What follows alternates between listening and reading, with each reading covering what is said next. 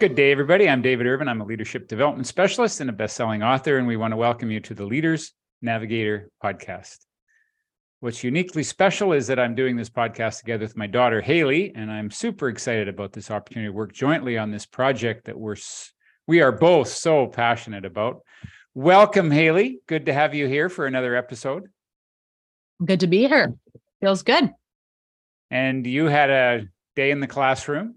I had a day getting ready for my Leadership Academy starting in 2 weeks. Woohoo!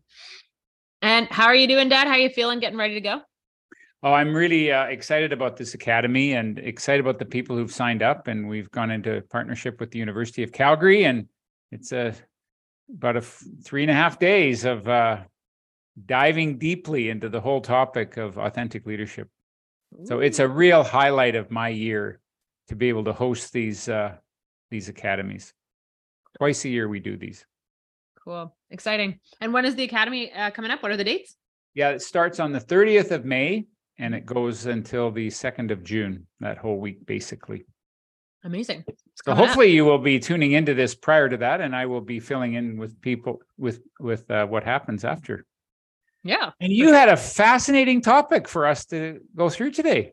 Yeah. So as you know, one of the courses I teach is a grade 11 social science class. And so there are 3 units with that class: anthropology, psychology, sociology. And all 3 of these disciplines are monstrous disciplines. And so really, truly to try to condense them into a singular course with 3 units for grade 11 students who have never been exposed to any of these big ideas or thoughts or anything like that before is quite a challenge. However, it is one of my favorite classes to teach. Obviously, I like English and drama and all that too, but this class is wonderful because it really gets these kids to think about themselves and the world they live in. And it sparks some incredible discussion. So we just started our sociology unit, our very last one. And there is this school of thought in sociology called the looking glass self. And so what the looking glass self is in terms of sociology, written by Charles Cooley, it's a 3-step process. So the first step is imagining how our personality and appearance appears to others. So looking at, attractive versus unattractive, heavy, slim, tall, short, all of those binaries there. Number 2, we imagine how other people judge our appearance based on that we present in step 1. And how we think they feel about us, not how they actually feel about us, but it's our perception of how we think they feel about that. And then the step 3 is we develop our entire self-concept, our being, our sense of self, and our whole perspective and the way we view the world based on how we feel judged in step 2.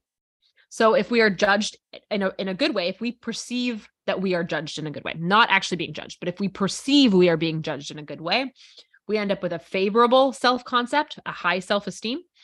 If we perceive that we are being judged in a negative way or in a bad way, it can lead to like an unfavorable self-concept. And so what the looking glass self is it's looking at how we present ourselves to the world, how we perceive other people view us, and then how we either accept or adapt our appearances based on that. I don't even want to say feedback because it's how we perceive other people to view us, right? And so there was a series of memes, like internet trends, I guess, that went around several years ago, where it would be 6 images. And people would say people in their life and how they view them. So for instance, it would be like how my sister views me, how my mother views me, how my teachers view me, how my brother views me, how my ex-girlfriend views me. And they would replace they would put with those images like a little devil or like an angel or, Homer Simpson or what have you, as a way of like exploring, who you think you are to those different people. And so my question for you, Dad, based on this theory, how does that connect to authenticity? What do you think? Well, I think it relates extremely well to authenticity because I think it's important to be aware of how we are coming across in the world to other people and be aware of our awareness of what our perception is that other people might be giving us. So, for example, if we are perceived as an awful person by another person, it's important that we recognize that we brought out that self. I don't know. I'm trying to get my head around this because it's a new language for me. Yeah, so sure. Maybe you could give some examples for me to be able to reflect on how it relates to authenticity. Yeah, for sure. Okay. So if I illustrate this, and I'm going to go based on, I don't know if you ever watched the TV show Queer Eye, but it is one of my favorite shows right now on Netflix. And so the general gist of the show Queer Eye is that it's a spin-off of the show that came out in like the early 2000s called Queer Eye for the Straight Guy, where you have 5 gay men who give a straight man a makeover. And so their clothes, their lifestyle, their house, the way they live, and they give them pep talks, they give them social work and therapy, they give them a new design for their house, they give them a new haircut, what have you, right? And so this TV show is a spinoff of that. So we have 5 individuals, so 4 men and a non-binary person, who approach these people they call heroes who've been nominated, and they give them a life makeover. And so the current episode that I just watched is about this teacher who turned into a principal and worked her way up and gave to her students. This is in the most recent season. It's a fabulous show. Okay. And so, but this woman, I think, sort of stopped prioritizing herself really for the sake of her job. So she really kind of let herself go in terms of her clothes, in terms of her grooming, in terms of her, like how she valued herself. And so she started to just sort of wear sloppy t-shirts and leggings, for example. Nothing wrong with those things. Actually, ironically, that's exactly what I'm wearing at this very moment in time. However, that was sort of, instead of taking pride in what she looked like and how she presented herself with the world, she just prioritized other things. And then because of that, she imagined the world judged her for it. And she imagined that she was ugly. She imagined that nobody in the world would find her attractive or valuable. And then that worldview, that sense of self, that self-concept became established in herself over time as what sociologists call an unfavorable self-concept. So that's where like the self-deprecation comes from. That's where the feelings of I'm so ugly, nobody will love me comes from, right? Because it's this perceiving that the world is judging you for your appearance. And then so you just sort of fall into that mold, you fall into that role, and purely because of how you presume and imagine the world is viewing you, not how the world actually views you. That's the key thing with this, right? Is it entirely based on how we perceive others view us, right? And the judgments that we make about our own self and our own bodies and our own appearances and personalities entirely based on how we perceive other people perceive us. And so another example of that would be, in a lot of, in terms of like fat shaming, in the world, that, if you have somebody who is overweight or what have you, okay, and they imagine that people judge them because of their weight, right? Then their entire sense of self and how they value themselves and their self-esteem is entirely based on that imagined judgment of other people, right? And so some of that might be imagined, some of that might be legitimate for sure, right? But the whole point of it is that it's a perception of how the world views you. This is also why, so these are all negative examples. But if we look at like, for trans individuals, this is why, and I've seen this in one of my students. So, my student, is a trans man. Okay. And so when the student was in grade 7, he dressed very effeminately. His family, his parents put him in a lot of dresses, long hair, sort of fit that female stereotype. So he was assigned female at birth, and his family pressured him into dressing feminine rather. But it wasn't really who he felt he was. He knew deep down that this was not for him. So he made a decision to start dressing more masculine. And then that gave him more confidence. And then he was able to come out as a trans man. And honestly, this kid has totally transformed since being able to change his appearance, change his clothes, wear clothes that he felt fit him properly. Right. And so because of that, he was presenting himself more confidently to the world. The world saw him as more confident. And then, he started to dress more and more masculine, and he just sort of fit into the role and has now a positive self-esteem, right? This kid is totally unrecognizable to who he was 3 years ago. Completely unrecognizable. And now that he's open about being trans, he's an advocate for getting more trans kids in camps that had previously only had male and female cabins, helping them in there, helping other trans kids in the school, offering words of support. And his parents have been super supportive with that too.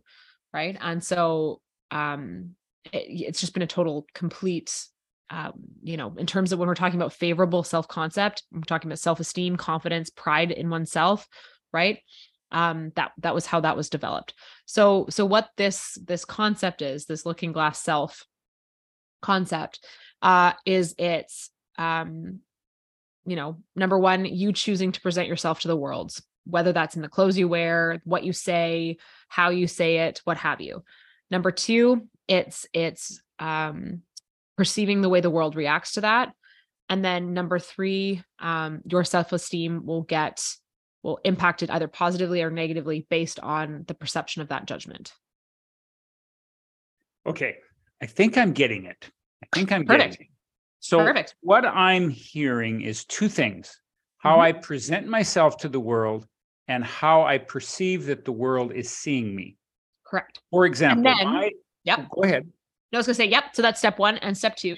And then step three is the resulting self-esteem from that. Gotcha. You got it. So let's talk about presenting myself to the world. I always say that in order to call it authentic, it requires two qualities. You have to be honest and you have to be respectful. Mm-hmm. So for example, you can say, I'll speak for myself. My authentic self is I would walk around in t-shirts and shorts all summer long. We don't get much summer up here, as you know. So whenever I get a chance, that's my authentic self. Yeah. Now, if I go for an interview to apply for a speaking position in a company, and they want to talk to me and I could say, I'm going to be authentic. I'm going to wear t-shirts and shorts, but it would be honest, but it wouldn't be respectful to the people in the room who want a speaker who's going to elevate the perception of people of themselves and others. Now it's not a suit that's required, but I'm going to up my game in terms of presenting myself well out of respect for other people. Now you can say, well, that's inauthentic, but it's actually authentic because I'm making a choice. Now, if I define myself based on those clothes, then I will lose myself in that relationship by being overly accountable to other people. If I start to identify my worth based on how other people perceive me. So that's the first thing that I'm hearing, is that we can make a choice to say, I'm not going to wear pajamas to work, because even though that's maybe what I feel, it's actually, I'm going to up my game in terms of how I present myself, which can actually improve my self-worth. The exact same way that, if I won't swear or drink in front of my students, obviously, right? That was a choice that I made. But if I'm out with my friends, I might drop a couple of F-bombs. I might have a few drinks, right? But I am making that choice to do so in that context, and I wouldn't do so in a way in front of my students. And you're doing it consciously. Yes. Now, here's what's happened. I'm going to speak. I hope I can. It's very personal for me. So I'm in the middle of a bit of a crisis of, I'm going to call it a crisis of worth, because I'm recognizing at this chapter in my life that I have defined myself a great deal by the perception of other people. I've defined myself by my work. So I've been well received in the marketplace. People value me. But what's happening is that I'm moving into this stage in my life where I'm starting to say, what if I have something other than work? I don't want to spend the rest of my life totally identified with my work. And what's happening is that I'm having a feeling of inadequacy surfacing. I'm questioning my worth. I'm questioning my value in the world because I'm creating a space consciously in my life to not go to work as a default to deal with the discomfort of being with myself. And that is a transition period that I'm in right now. And it's not a comfortable period for me to explore who I am away from my work, because I have defined myself by how other people perceive me. If I'm really, this helps, this looking glass model really helps me get honest with myself. I can say that my worth has been my work. Well, what is it in my work that's been valuable? Well, I feel needed. I feel like people perceive me as being valuable. I bring my best self to work and people value that. Well, what if they don't? And, the whole marketplace is changing now. The speaking business is changing now. Again, we went through the pandemic, and now people are going through another period around where do we see speakers? So where do we see consultants coming into organizations? So I'm in the midst of a lot of self-questioning right now. But I do know that if I put my worth in how many followers I have, if I put my worth in how much people will pay me to come and speak to their company, that will run thin, because ultimately my worth has to come from within. So that when you say to thine own self be true, which self are we really talking about? Is it myself that wants to please you? Is it my accountable self that wants to show up in the world and be respected? Or is it my true authentic self, which is my, for want of a better word, my soul's nature, my true essence? Is that independent? How independent is that from how the world perceives me? And I'm currently struggling with that. And I don't know anybody in my work that has that completely defined and clarified. I don't know anybody who says my worth is completely independent of being popular in the world. Mm-hmm. I think we have to be popular to some degree, or we won't make an impact. Otherwise, we just go live in a cabin. At the same time, the paradox of authenticity is that, well, I need to be contributed and perceived well in the world because I'm making a difference in the world. I also need to understand that that can't be where my worth is, because then I will compromise myself in order to please you. And your work is not the most interesting thing about you. Right. And I think it's finding ways of reiterating that to yourself and finding other ways that make you interesting and valuable away from your work. Right. And I think why I like this model so much is that it shows us what humans do, which is that step 1, step 2, step 3. But I think what we really need to work towards doing is finding a way of eliminating that step 2. Right. So that step 1, we imagine how our personality and appearance appears to others. Right. And then I think we need to skip step 2, which is imagining how other people judge our appearance, and go straight to step 3, which is where we have a self-concept based on how we feel, period. Right. And so, because I think the problem with, the way that we are as social creatures, right, is that we determine our self-concept, we determine our sense of self, our self-esteem entirely based on how other people perceive us. Or sorry, no, let me correct myself. We build our entire self-esteem based on how we perceive other people perceive us. Right. And so it's impossible to know for sure how they really do perceive us unless you have some really honest friends, right, that will tell you honestly. Right. But the challenge is finding ways of defining for yourself your own self-concept, how you feel about yourself, that's independent from how you perceive other people view you. Right.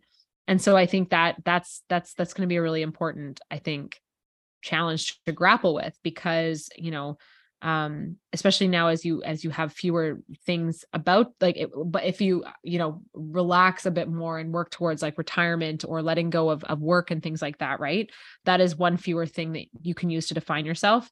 So it's finding things that can replace that you can still maintain that favorable self-concept. So looking at the other things that make you interesting and full of joy. And I say you, not you specifically, Dad, just you in general, I guess, even though I am talking to you specifically, obviously, the proverbial you, if you will. Things that make you, challenges that you've overcome, right? Hobbies that you're proud of, skills that you've developed in your many years of life, right? Experiences that you've had, your passions, your joys, right? What makes you happy? What makes you sad? What makes you excited? What makes you interested, not interesting, but interested? What makes you angry? I have this, one of my wonderful colleagues, says, what makes your heart bleed? And I love that as something to think about, right? Like what makes you passionate in terms of where you want to help, right? And so all of those things are independent from work, right? And so finding other ways of developing your self-concept, right? Your sense of self, your sense of esteem, independent from work, independent from other people, even though it's impossible to completely eliminate it. That's unrealistic. That's not going to happen, because we are social creatures, right? And we make everything based on how we think other people will perceive us, right? Like that's the same reason why I don't jaywalk in front of a cop, right? Or, or I, slow down if I see students playing or if I see kids playing in the street, right? Like we live our whole life based on how we perceive others view us, right? But it's important for us to think about like the other ways that we define ourselves, and define our own self-concept, as opposed to like letting like our perceptions of how other people perceive us define that self-concept. I know I had my heart skip a beat there when you said that what I'm most interested in is not my work. That I thought, well, everything, it's so integrated for me. All of those areas of contribution and meaning in my life come through my work. And I think it's an important exercise to extract that out and find that I actually have some interesting things away from my work. I actually don't see that very clearly. So this is the growth opportunity for me right now. I think it's an ideal vision to have, to replace number 2, to not have us live by the perception of how we perceive other people. I think it's what I would call a maturity stage, that we move ideally beyond that.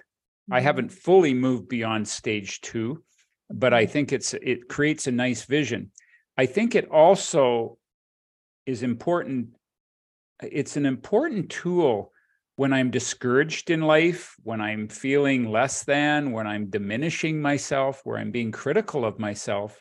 I think what's helpful is to ask, how am I perceiving that other people are perceiving me right now? Yeah. And then to ask the question, and this is why it's good to have a community of people like you in my life that would ask me, is that true? What evidence do you have? True that they perceive you that way? And to start to challenge some of those beliefs or perceptions that we have about what we think that other people have about us. I also know, having lived through trauma in my life, that I developed what I call a perpetrator. And that perpetrator saved me when I was a child from stepping into that trauma. It's like a hot stove would whack my hand and say, do not touch that hot stove. That perpetrator was a protector, but it eventually turned on me. And I recognize today that when I am viciously disrespecting myself or criticizing myself, I have to stop and say, this is not helpful right now. And this perpetrator, this side of me that is criticizing me, I need to say, you don't belong at the committee table right now. You're not a helpful member on this committee right now, and you need to take a back step, because I'm just not going to listen and pay attention to that. And anything less than a supportive, respectful, caring response to my life that my thoughts would tell me, anything less than that comes from that perpetrator self. And if I can recognize that and challenge some of those perceptions that I have of myself, it can be another step toward dissolving step 2 in your language. Well, and I think too, along with that, and I know I keep going back to this Queer Eye episode. It's a great episode. Anyway, one of the exercises that this woman did was she wrote what she imagines other people say about her and what she in turn says about herself. All of these phrases and judgments. She wrote these on panes of glass. She went to a junkyard, wrote them all on panes of glass with paint markers, and then used a baseball bat to destroy them. And that can be a really liberating exercise. Number one, to see all of those words out in the air, out in the open, right? Because I think a lot of times when we say these things to ourselves, we don't realize the severity and the immense, the sheer volume of it, right? Until you have them written out and laid out in front of you. And then I think you can really realize, and I think it'd probably be a good exercise for you, Dad, to have them all written out in some way that you can destroy it. So not in your most cherished journal, right? But like something that you can set on fire, or, maybe not actually right now with Alberta's fire ban. Don't do that, JK, not fire. Maybe there's another way of destroying it, tearing it up, or some sort of proverbial destruction. Right. But where you can see all of these like negative self-talk written out, right? Like these and also like what you imagine other people are saying about you with or without the evidence. Cause that's something too that as AJ, my husband, anytime I'm having a bad day, and I'm, saying all these things that people say about me, and he's like, okay, well, what evidence do you actually have about that? And I'm like, I don't. Well, there you go. Right. So like finding these, these phrases and these words and these narratives, either that we perceive other people to say about us, or that we ourselves are saying about ourselves, right? These narratives, to get them out and recorded out somewhere, right? Out of your head and onto a piece of paper or something like that, right? To see the volume of it, see the severity of it, and then to, force yourself to, end that cycle, end those narratives, to confront those narratives, challenge those narratives, right? And see, where did these narratives actually come from, and why are they holding you back, and that kind of thing. And why are you being so unkind to yourself? And why are you perceiving other people to be so unkind to you? And if you find that these strategies, which I love, feel inadequate, sometimes it does help to find a guide, Absolutely. a therapist, a coach. Yep.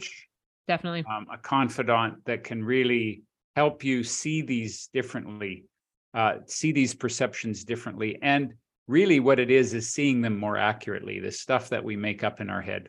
And Definitely. A lot of it is in response to old trauma and old stuff that we've been telling ourselves about how the world has to see us. And I don't think that the social media is a good tool that necessarily enhances that very well, that journey.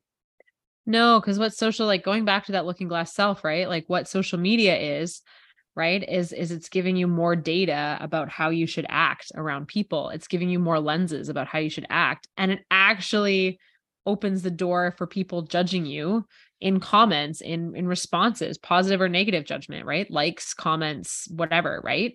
And so now all of a sudden you now have even just more data, concrete evidence sometimes, albeit it's impossible to gauge tone and text for sure. Right. But if you're just seeing like a looking glass, which was a mirror, right? Like that's the whole, like the looking glass self is because of the different mirrors that we see, right? Social media is a mirror that reflects society for better or for worse, right? And it's sometimes a warped view of society. But if you're exposing yourself to all of those extra information and perceptions of self and expectations and all of that, it will not end well. And the statistics back that up in terms of the resulting mental health impact and, the rising rates of self-harm and suicidal ideation amongst teenagers and young people who use social media, and things like that. Well, it's just, in this model that you're talking about, social media just magnifies how other people perceive you. And it's so easy to convey a perception inaccurately, usually through social media. So we really have to make sure that we come back, and we're going to have an episode here, I know, coming up, but we really need to check ourselves when we turn on social media. And make sure we understand the purpose of social media. It is not to define ourselves or to be used as a way of social support or a way of affirming ourselves. It's a communication tool, and purely that's what it's designed for, is to communicate information. And if we use it for that purpose, rather than depending on it for our social well-being, we can keep this in check and not allow step 2 to take over our lives. When you think about Facebook, was born out of a dating app, essentially, right? Like it was born with the purpose of seeing who was single and available, right? And so, and then all of the dating apps and everything that have come as since, right? So it is a world that has been designed to judge and to provide judgments on people, right? And so, and to interact with people who, you perceive to be the same or different than you, and to judge, and it's just a nasty, nasty place. That being said, yes, I am fully addicted to it. And yes, it is incredibly addictive rather. Right. But it's really also important that if you're looking for a place of healing and to challenge those narratives that are going on inside your head, social media is not the answer. A lot of introspection, therapy, a guide, what have you, are in order to challenge those narratives, to challenge those concepts to challenge and explore where your self-concept came from, right, is essential. So, well, we have dipped into a very deep topic, and we've dipped into it very lightly, and we have not done justice to it, but it's been a very stimulating half an hour or so here. And I appreciate very much having this conversation. I hope that we have generated some thoughts for our listeners, and it's been delightful. Anything else you want to add to this topic before we finish off with some gratitudes? I think it's just, number one, always look for the evidence if you feel like you're being perceived that you're judged in a certain way. So just challenge yourself where the evidence is coming from. And number two, I think find ways of developing your self-concept in terms of your accomplishments and not in terms of your job. I remember Mindy Kaling. I think I've probably mentioned this on this podcast before, but Mindy Kaling, who's a writer and a performer, wrote and performed on The Office. She's written and performed on the Mindy Show or Mindy Project. Anyway, really powerful comedian. And I remember her saying, and again, I'm paraphrasing, but the way to build confidence is to do things that you're proud of, achieve goals that you're proud of. Right. And so to look at, and that is genuine, true, authentic confidence. And so instead of thinking about appearances or titles or things like that, instead thinking about things that you've overcome and the challenges you've overcome, and, building confidence that way can be a really wonderful way forward. So yeah, that's, I think, my last couple words there. I don't know if you have anything else you want to add, Dad, but. No, I think that's good, is to continually develop what I call self-affirmation rather than depending on others to affirm us. This is why I've never been a big fan of praising our children. I mean, I'm also not a fan of criticizing, but I am a fan of saying to kids, what do you, I always, at least when I had my wits about me, I always wanted to say, when you brought home a report card or you had an achievement, Hayley, how did you feel about it?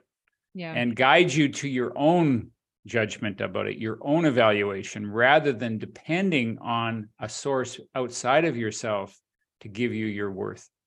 I have parents who bribe their kids to get good grades or bribe their kids to read or do chores and things like that. It's really frustrating. Yeah. It does not reinforce affirming ourselves. No. Well, Dad, what are you grateful for this week? Well, I'm going through a dark period. I'm going through an unsettled period, as I shared with you at the beginning, and also a little bit touched on it during this. And I'm grateful that I have a structure in my life and a community and a program in my life so that I don't become my darkness, that the darkness doesn't take over. I can see that I'm in darkness, and I can see that, that there's never been a double night. I know the darkness will pass, the sunlight will come up, but I have a set of disciplines and a program in my life to sustain myself, especially during times like this. I know it'll pass. And that's what I'm grateful for today. And I'm grateful to have conversations with you that are so enriching. And I don't even feel like I'm at work today. This is just a beautiful conversation with my amazing daughter, another human being on this planet that I care so much about. So that's what I'm grateful for today. How about you? That's great. I'm grateful for these ADHD meds. I think they've totally, entirely changed my life. It's alleviated, I think, most of my anxiety, because now all of a sudden I can manage what used to just set my anxiety off. I can just manage it and get on the right way and the right path, and we'll just like tackle things, not forget things, and just sort of, I really noticed the difference. I took a lower dose on Sunday by accident. I just kind of forgot to take the full dose on Sunday, and I really noticed a difference and was like, wow, this is what my life was like before all the time. This is ridiculous. I don't like this. Right. And so it's just like, a little bit of extra medication. I liken it to you hate to, all things are different, but if you think about somebody who's missing some sort of nutritional supplement in their life, and then all of a sudden they're able to start having it and they realize what life could be all along. And it's like, oh yeah, great. So it's just been total game changer. So I'm grateful for that, and grateful that, we're able to have these like wonderful discussions about sense of self and things like that. And, being able to have these like wonderful chats on a Wednesday afternoon. I love it. Yes, it's so amazing. And congratulations for taking care of yourself. Thank you. And knowing how to do that and having the courage to do that and admit that. And I also want to just say in conclusion that it's, we bring up a wide variety of topics here because authentic leadership is about embracing the diversity of the human experience. So I hope that it's been useful to our listeners, and we will see you again in our next episode. Thanks for joining us today, and stay real.